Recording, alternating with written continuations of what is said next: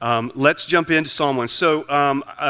Someone who has influenced my life there's a lot of people I could point to, but there's a few people I could point to that have influenced me a lot. But there's one person that I want to point out in particular, and this would have been during my high school years, and I was in high school band. That's right around the time I met Anita. We were at the same high school, and our band director was Gus Moody, and some of you may know that name. He's long-time Somerville resident. He's passed and gone to be with the Lord, but he was, at the time I got here for high school, he would have been a band director at Somerville High School for at least 2 decades already. He was a legend, and his bands won trophies and competitions left and right. They were a very, very good band. And I stepped into that as someone who, as a freshman in high school, I needed a lot of structure. I needed a lot of a place with accountability so that I would be able to, I guess, blossom, if you will.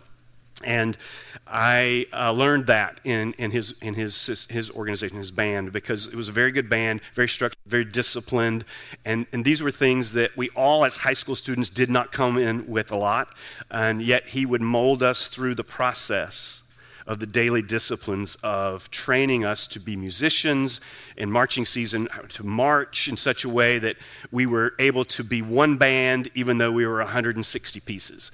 It was quite the challenge. And so every summer, about a month before school started, we'd get together and we would start rehearsing and practicing together morning and afternoons. And then once school started, we would continue to do that.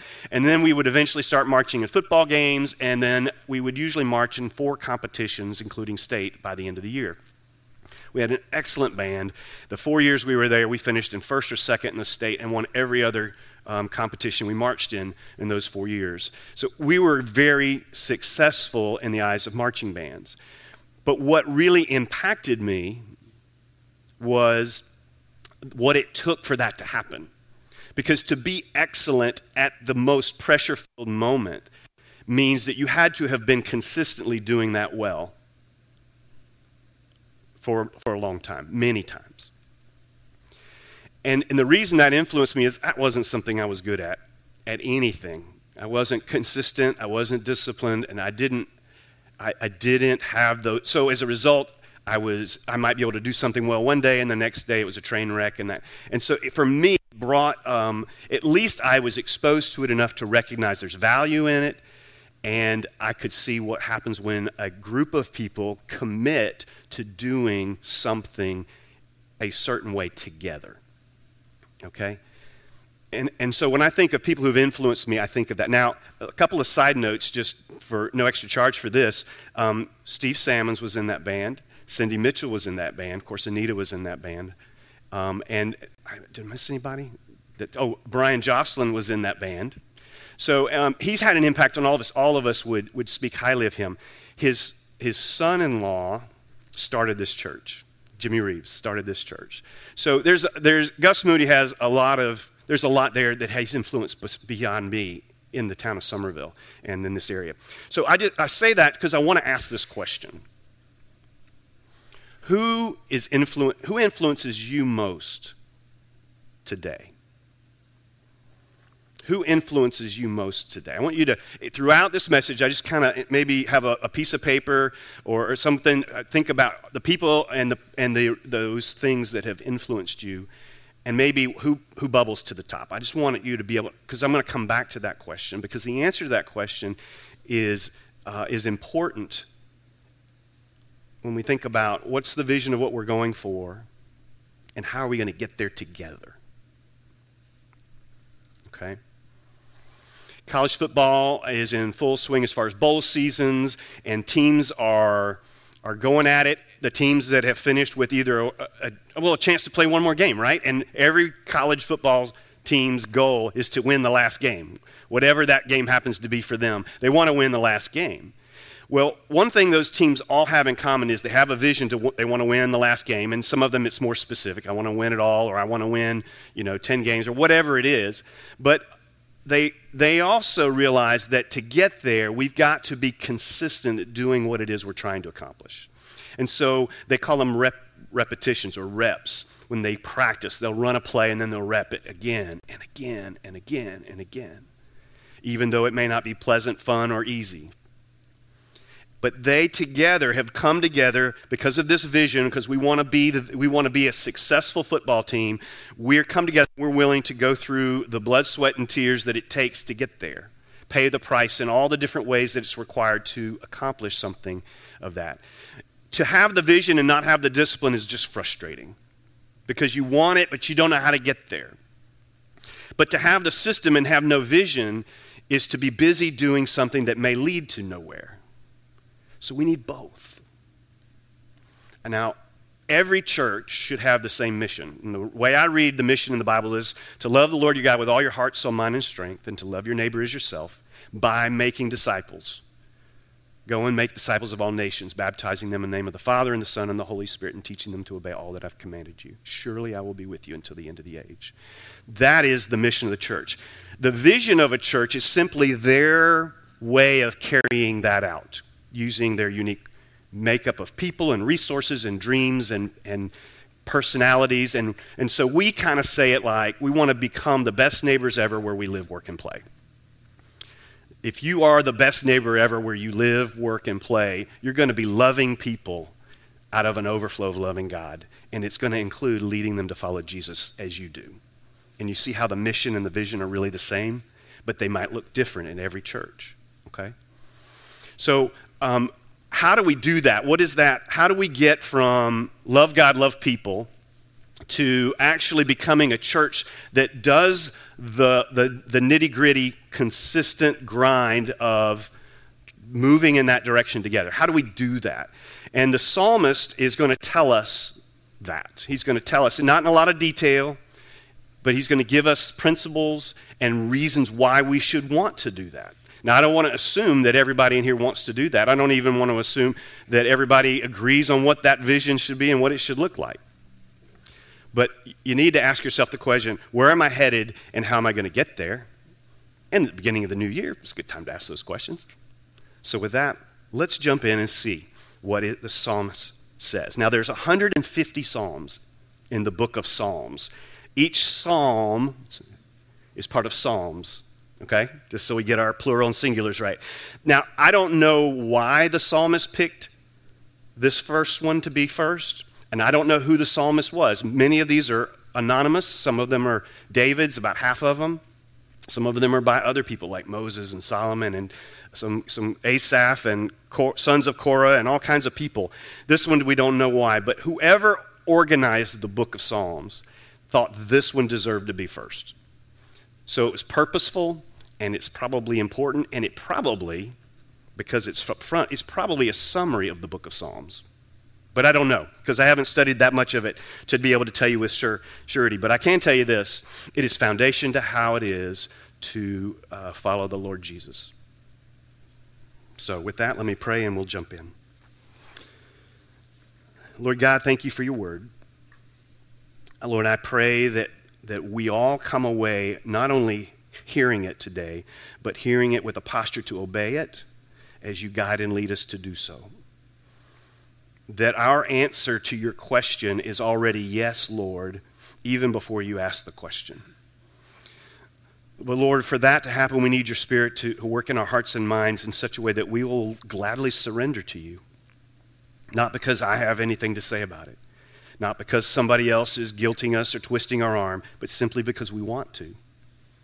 So I pray, Lord, not only that you show us the direction to go, but that you would give us the want to. That you would help us answer the why questions so that we move to the how. And that we would discipline ourselves for godliness as a fruit of that effort. We love you and we praise you, and we ask you to help us even now to hear well. In Jesus' name. And everybody said.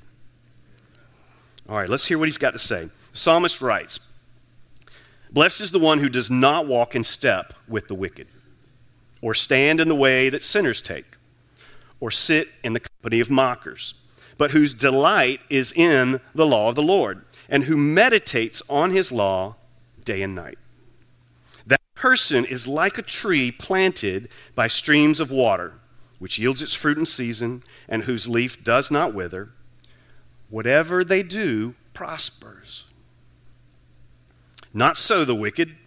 They are like chaff that the wind blows away. Therefore the wicked will not stand in the judgment, nor sinners in the assembly of the righteous. For the Lord watches over the way of the righteous, but the way of the wicked leads to destruction. Whatever they do prospers. It starts off, blessed is the one, and then it gives us three groups of people or kinds of people that do not receive the blessing of God. Well, let's talk about blessing for a second. So we in our culture, in the American culture anyway, have taken the word bless and we've watered it down, and we use it in a couple of ways, right? So in the South, if somebody does something that's kind of embarrassing, we go, oh, bless their little heart, right? What do we mean by that? Sometimes we don't even want to admit what we mean by that, but it's an expression that we use that takes the word and really just, it totally, it's like saying I love pizza and I love my wife mean the same thing. It's not even close, right? And if it is, you got a problem, you need to see counseling. But the same with bless, right? You know, bless this mess, Lord, or oh, bless you when you sneeze. And we use that word and we don't really think about it in culture. We don't really think the word bless really carries any weight. But in the Bible, the word bless means profound, supernatural favor and blessing. And it's actually something that a father would proclaim over a son that he chose to proclaim it to, so that, and believing that, by doing so, it would profoundly impact his life and those in his descendants. And that's why it's a big deal when you read in the Genesis about Abraham blessing Isaac and Isaac blessing, was it Jacob or Esau? Who was going to get the father's blessing? There's a whole drama around that, and how Jacob tricked Esau so that he could get Esau's blessing because Jacob believed it mattered. And that was that culture, and that's the way God is using this here, as something weighty. So when you see bless, I want you to think and kind of connect it to that word, that positive phrase, whatever they do prospers. And we'll come back to that. But let's look at the three negatives. And these are kind of saying the same thing three different ways, but there is an intent, I guess, an increasing intensity in the person that's not going to be blessed. And so blessed is the one who does not do these three things, does not walk in the step with the wicked, or stand in the way that sinners take, or sit in the company of mockers. Now, a couple of thoughts. If you're walking in step with somebody, that feels to me like you're having a conversation and you're keeping the same pace. You're together. You're hanging out. You're heading from one place to another together, having a conversation. There's a comfort level there. There's a friendship maybe even, okay? And this is answering some of that question. Who's influencing you most? These folks are influencing one another by being together. The same with the second one, stand in the way that sinners take. It's this mindset that we're doing things with a similar mindset. You might even say a similar life view or worldview. The third one is sit in the company of mocker. Now mocker is a much stronger word, okay? There's folks in our world that obviously believe that God is real and live as if they believe God is real, okay? And then you have folks that would say, yeah, there's a God, but they live as if there's no God. They would never say they're an atheist, but they make no decisions based on what God thinks. So they're practical atheists, even though they may call themselves religious. And then you have those who actively despise or mock or scoff at anything related to God. Okay? That's like a progression that the book of Psalms, the book of Proverbs, the wisdom literature all basically says this is not just a mental wisdom thing. This is a moral statement. And mocker is like at the bottom. So when I spend time with someone who's mocking God, okay, if I'm not trying to lead them to God, but I'm just hanging with them and that's part of the experience and the conversation, and I don't speak against that or at least resist that in some way that person recognizes, then what is happening is that I'm basically partnering with them in that. And that's this kind of person. That's what this is describing here, okay? So I'll give you an example that I just kind of thought of. I thought, imagine imagine a traveling businessman who's used to entertaining clients. He shows up, he takes his client out for dinner, and they'll have after work, and they'll have drinks, and they basically entertain them, and he's paying the bill, and then they go their separate ways. And in the course of that, maybe there's a group of people, and maybe this person starts mocking God, or maybe somebody else does. Now, the businessman, he just wants to earn this account, so he doesn't say anything because he doesn't want to be controversial. He doesn't necessarily agree, but he's not disagreeing. That feels to me like this third one, or sit in the company of mockers. Okay, so now I'm not saying that's exactly what it says. I'm just saying when I read it, that's kind of how I read it. My point is that we as Christians can find ourselves in any of those situations and not realize or maybe underappreciate how much we're being influenced by that person. What the psalmist is saying is the person who persists in that relationship, those relationships, is not blessed by God. That sounds a whole lot stronger than I'm just being quiet and letting do my job or whatever. See what I'm saying? And I think we can justify that and get ourselves into a place we don't really want to be. So I'm just kind of pointing that out. But then he flips it. The psalmist says, but here's the positive. Blessed is the one, and I'll just skip to it. Blessed is the one whose delight is in the law of the Lord, who meditates on his law day and night. Now, the law is another way. It's an Old Testament, a Hebrew way of saying the Old Testament, which is 3/4 of our Bible, so we can't ignore that and shouldn't ignore that. To delight in something. What is that? It's not just, I got to read my Bible today because Darren said I'm supposed to read the Bible. Or mom and dad. Or whatever guilt trip is motivating you to open the Bible at that moment, okay? To delight in something is to look forward to it. It's to recognize that this is going to be in some way good for me to the extent that I am motivated and want to do that. So it's not just the discipline of reading Scripture and praying, and it's recognizing that I get to talk to and listen to my Creator, and He's given me a lot to think about. And I get to do that every time I think I want to do that. And I have this tool that I can use, and I don't have to use this tool, but I get to do that. I get to talk to my Creator. You see the difference? This person that God blesses is someone who values Scripture enough that through their actions they demonstrate to those who are observing they really delight in the Lord. They believe that God is real. They actually believe the Bible is true. And of course, our world's full of people that don't believe that. Just go to a college campus and you'll get it on your face, but it's everywhere. So, it continues, whose delight is in the law of the Lord. Okay, so to be specific, it's not just any scripture, it's the scriptures of the Lord God Almighty, Yahweh himself, which is Jesus is Lord, New Testament, Yahweh is Lord, Old Testament. And then he says, and who meditates on the law day and night. Now, I don't know that it has to be literally, in the morning before 12, noon, and after 12 noon. And the point is, regularly, Jesus said it or did it. His example was early in the morning while it was still dark, he got up early, went off to a solitary place where he prayed. Mark 1:35. That was his pattern. Sometimes he was up all night. So, Jesus didn't do the same thing all the time. But he didn't do things without a reason, and he did have rhythms and habits that he practiced. And he did them because he delighted in being with his Father, to commune with God. And sometimes it was in the morning, and sometimes it was at night. Probably for him it was morning, noon, and night. And that's the point here, is the person who takes this so seriously, but doesn't take themselves too seriously, and sees that this is not just education, academic exercise. This is a life-giving experience. Wow. God says, I want to supernaturally pour out my favor on you. Okay?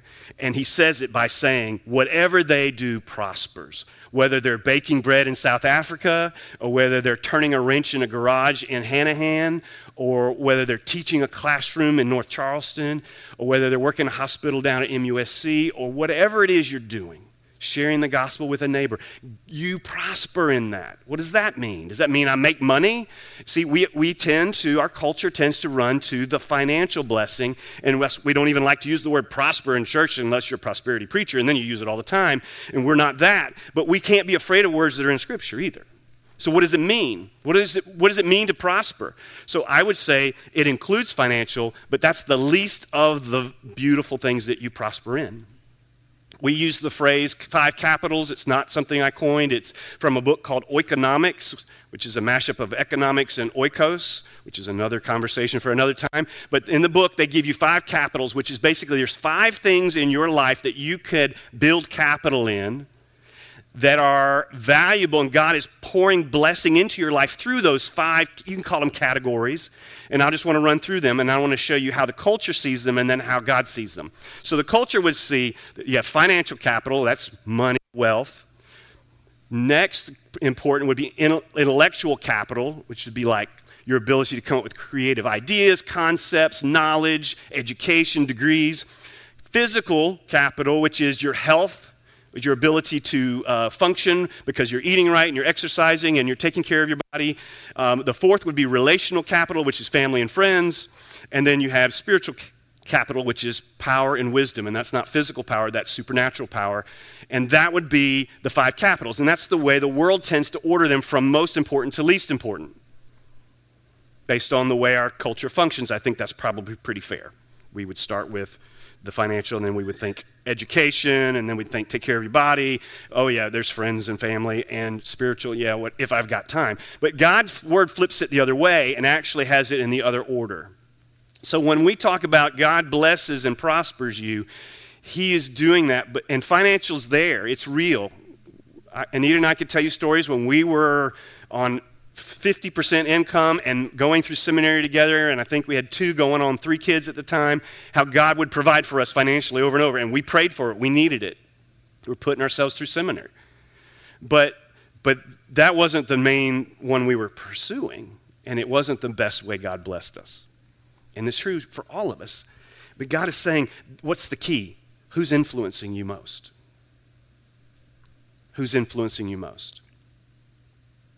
So he says, let's keep going. So that person is like a tree. So he gives us a picture here.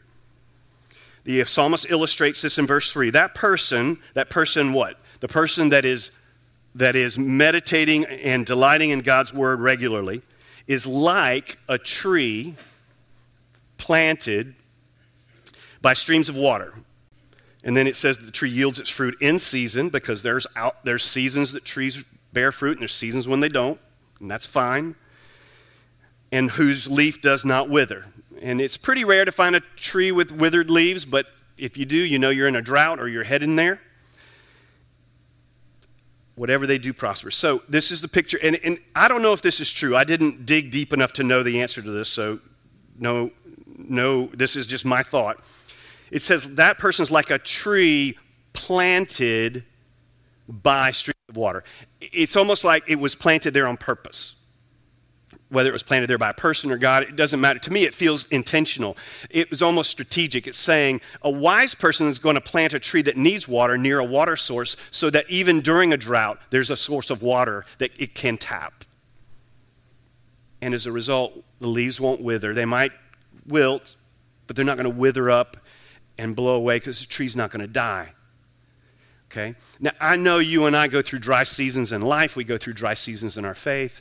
But if our roots are planted in such a place where the living water of God is available to the roots that God has grown deep into his word, then when those dry seasons come, we can come through them better for it. Okay? We can still bear fruit that will last. Okay? So don't miss that. And then he says this, it yields fruit in season. I mean, I don't think it's a stretch to run to John 15:16, which says, you didn't choose me, Jesus speaking to his disciples on the night he's betrayed. He says, you didn't choose me, by the way.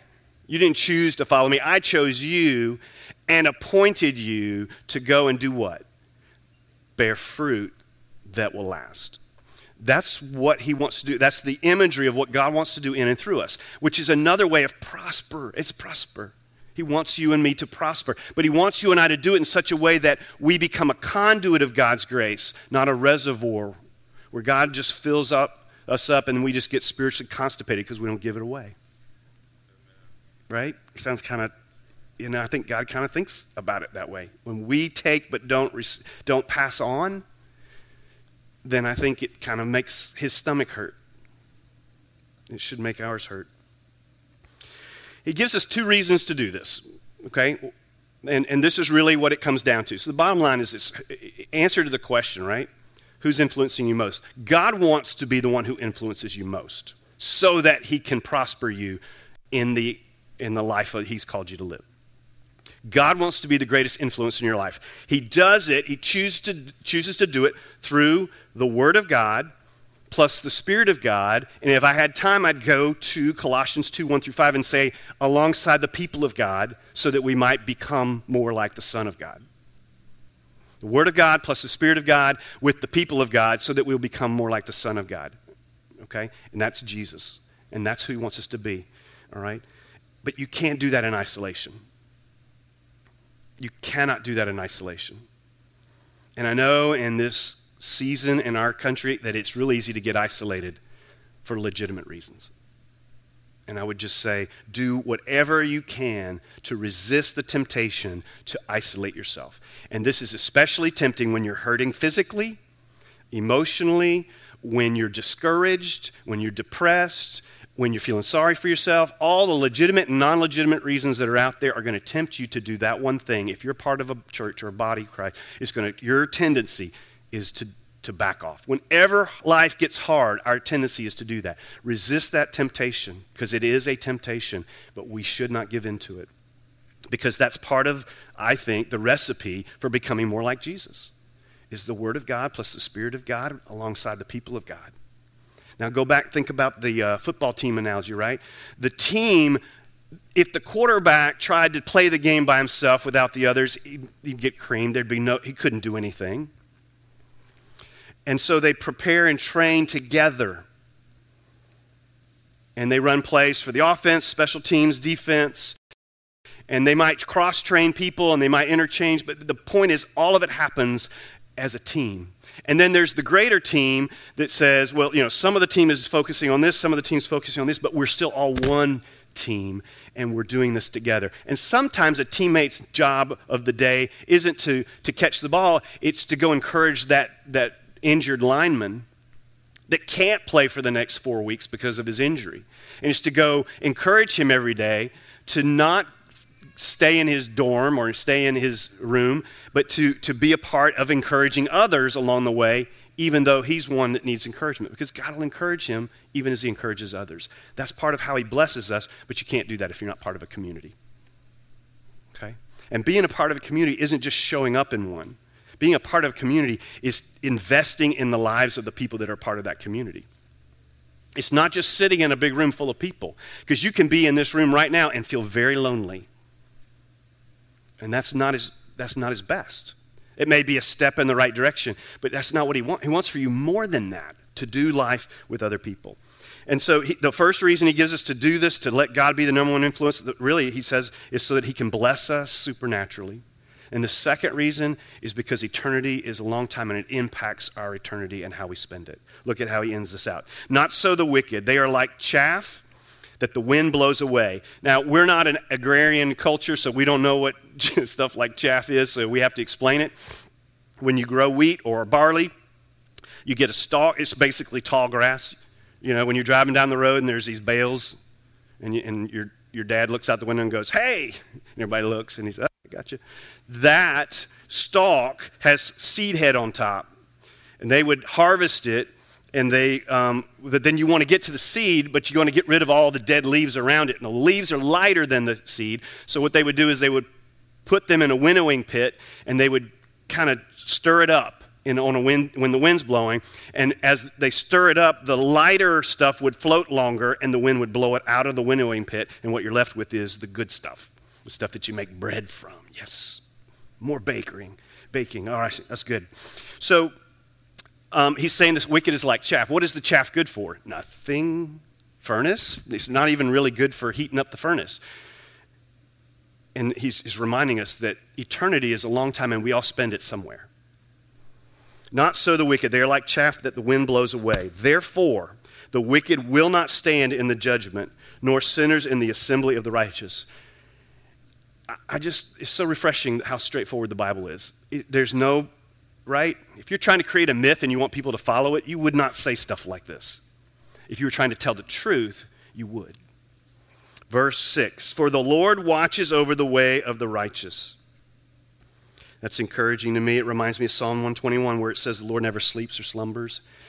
I want whoever's looking out for me to always be on guard and awake and alert, not falling asleep at their post. The Lord is faithful. He watches over the way of the righteous. And we're not righteous because we're righteous in our actions, by the way. We know from the New Testament that we get righteous imputed on us through the work of Christ. The only reason that I can stand before the Lord and not be judged with the full wrath of God is because Christ's righteousness stands between me and the one who is judging me. And when God sees me, he sees the righteousness of Christ in front of me. And so by that, I'm standing behind him. I'm like, when God says, why should I let you in? I go, right? This guy right here, he took care of me there so that I don't have to. And so I stand, so the Bible calls me part of the righteous, not because I'm consistently good, despite the fact that I'm consistently not. His mercy and grace makes it possible for me to be declared right with God, which is what justification means, declared right with God. And as a result, the Lord watches over me. And I can read this and with confidence know the Lord is watching over me. That's awesome. It's encouraging because there are times when I don't know what else to do if I don't have that truth. And then he gives us the flip side. But the way of the wicked leads to destruction. Again, clarity. It is not the ending anybody wants. So why do I share this with you? Because I want you to answer the question, who influences you most today? Because I want you to realize that God wants to be the one who influences you most so that he can prosper you, so that he can prosper others through you. Blessed to be a blessing. Okay? Is that how you're living? Maybe you say, I want that, but I don't know how to get there. And he tells us, meditate on his law day and night. That's at least twice a day. Okay? That's pretty simple. Okay? Even a 7th grade boy can understand that, twice a day. Doesn't mean he's going to do it consistently. But I'm not going to let my struggles at being consistent stop me from trying. And I hope you won't either. So here's a simple way to so how do I make progress? Okay, well, first of all, if you don't have one of these, you just pick up one of these wherever you find one in the building and take it home so you have one. Okay, there's a stack over by the door. There's some scattered throughout. You can ask for one. Just let me know if you don't find one. And then you start opening it and reading it. Okay, if you're not sure where to start, I recommend you start with the book of John. Okay, I'm okay with anywhere, but book of John's pretty rich. Good place to start. Okay. And I encourage you to do one other thing as you read it is that you would read it with the intention of doing it. Okay? And you're not going to understand it all, and therefore, obviously, there's going to be things you're going to be like, I'm not sure about that. Then don't do that today. Okay? But I understand I need to, love my neighbor. I understand that. Then go do that. And just begin with the posture of to hear is to obey. Those two are inseparable in the Hebrew mind, and it should be inseparable in our mind. To hear is to obey. To hear the word of the Lord is to obey the word of the Lord. Okay? So here's some practical steps, and we'll close. So first, get a plan. Get a plan, get a place, get a person. The plan, and your plan could be as simple as I'm going to read a page a day. I'm going to read a chapter a day. I'm going to read a verse a day. Get a plan, stick to the plan. Okay, if you want to make it day and night, if you want to make it longer in the morning or in the night, whatever. Pick a plan that you're going to actually do. Start. Pick a place where you can read it and not be sidetracked. So for most of us, that means probably should not have access to the internet. If you're using your phone Bible and you can use it by turning off, going whatever, do not disturb or whatever yours does to prevent you from getting notifications, then do that. But do it in a way, in a place where you can just give God your undivided attention for the minutes you're going to give him.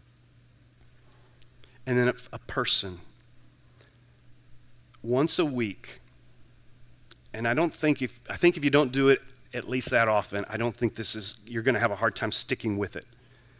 Once a week, talk to someone else who's doing the same thing and ask 2 questions of each other.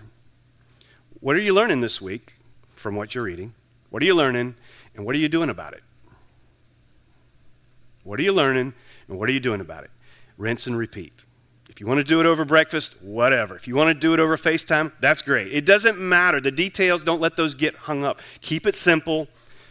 Get a plan. If you're looking for a Bible reading plan, they're all over the internet. You can search. There's tons of Bible apps. YouVersion is one that is very popular and common, easy to use, but there's lots of them. Just Google Bible reading plans. Pick one that you like. If you don't like it, change to another one, okay? Find a place to do it, and find a person to hold you accountable, like a teammate would hold another teammate accountable so that the team wins. Imagine a church that was so committed to the vision that they were all willing to do the grind, the spiritual grind that it takes to habitually be meditating on the law of the Lord day and night in the power of the Holy Spirit, along with the people of God, with the desire to be like Jesus and do like Jesus. Isn't that our bullseye? Christ-likeness, fruitfulness in Christ. Let's pray that we do that. Let's pray now. Lord God, as we move forward into whatever's next, my prayer is that we would not let go of this. Not today, not this week, not this year. It would be a year where we listen. That we listen to you speak, believing that you speak through your word, but you speak in other ways too. But the word of God is our filter, it's our standard, it's our North Star that keeps us on track when we hear things and we're not sure who's speaking. Lord, help us to internalize it so fully that we can't help but live it, that we get to live it, that submission to God is something we gladly do no matter the cost, and that we enjoy the ride, that we do it with a smile on our face and a skip in our step, not because everything's hunky-dory, but because you're faithful, and in that we rest and find our joy. So help us with that starting today. In Christ's name we pray. Amen.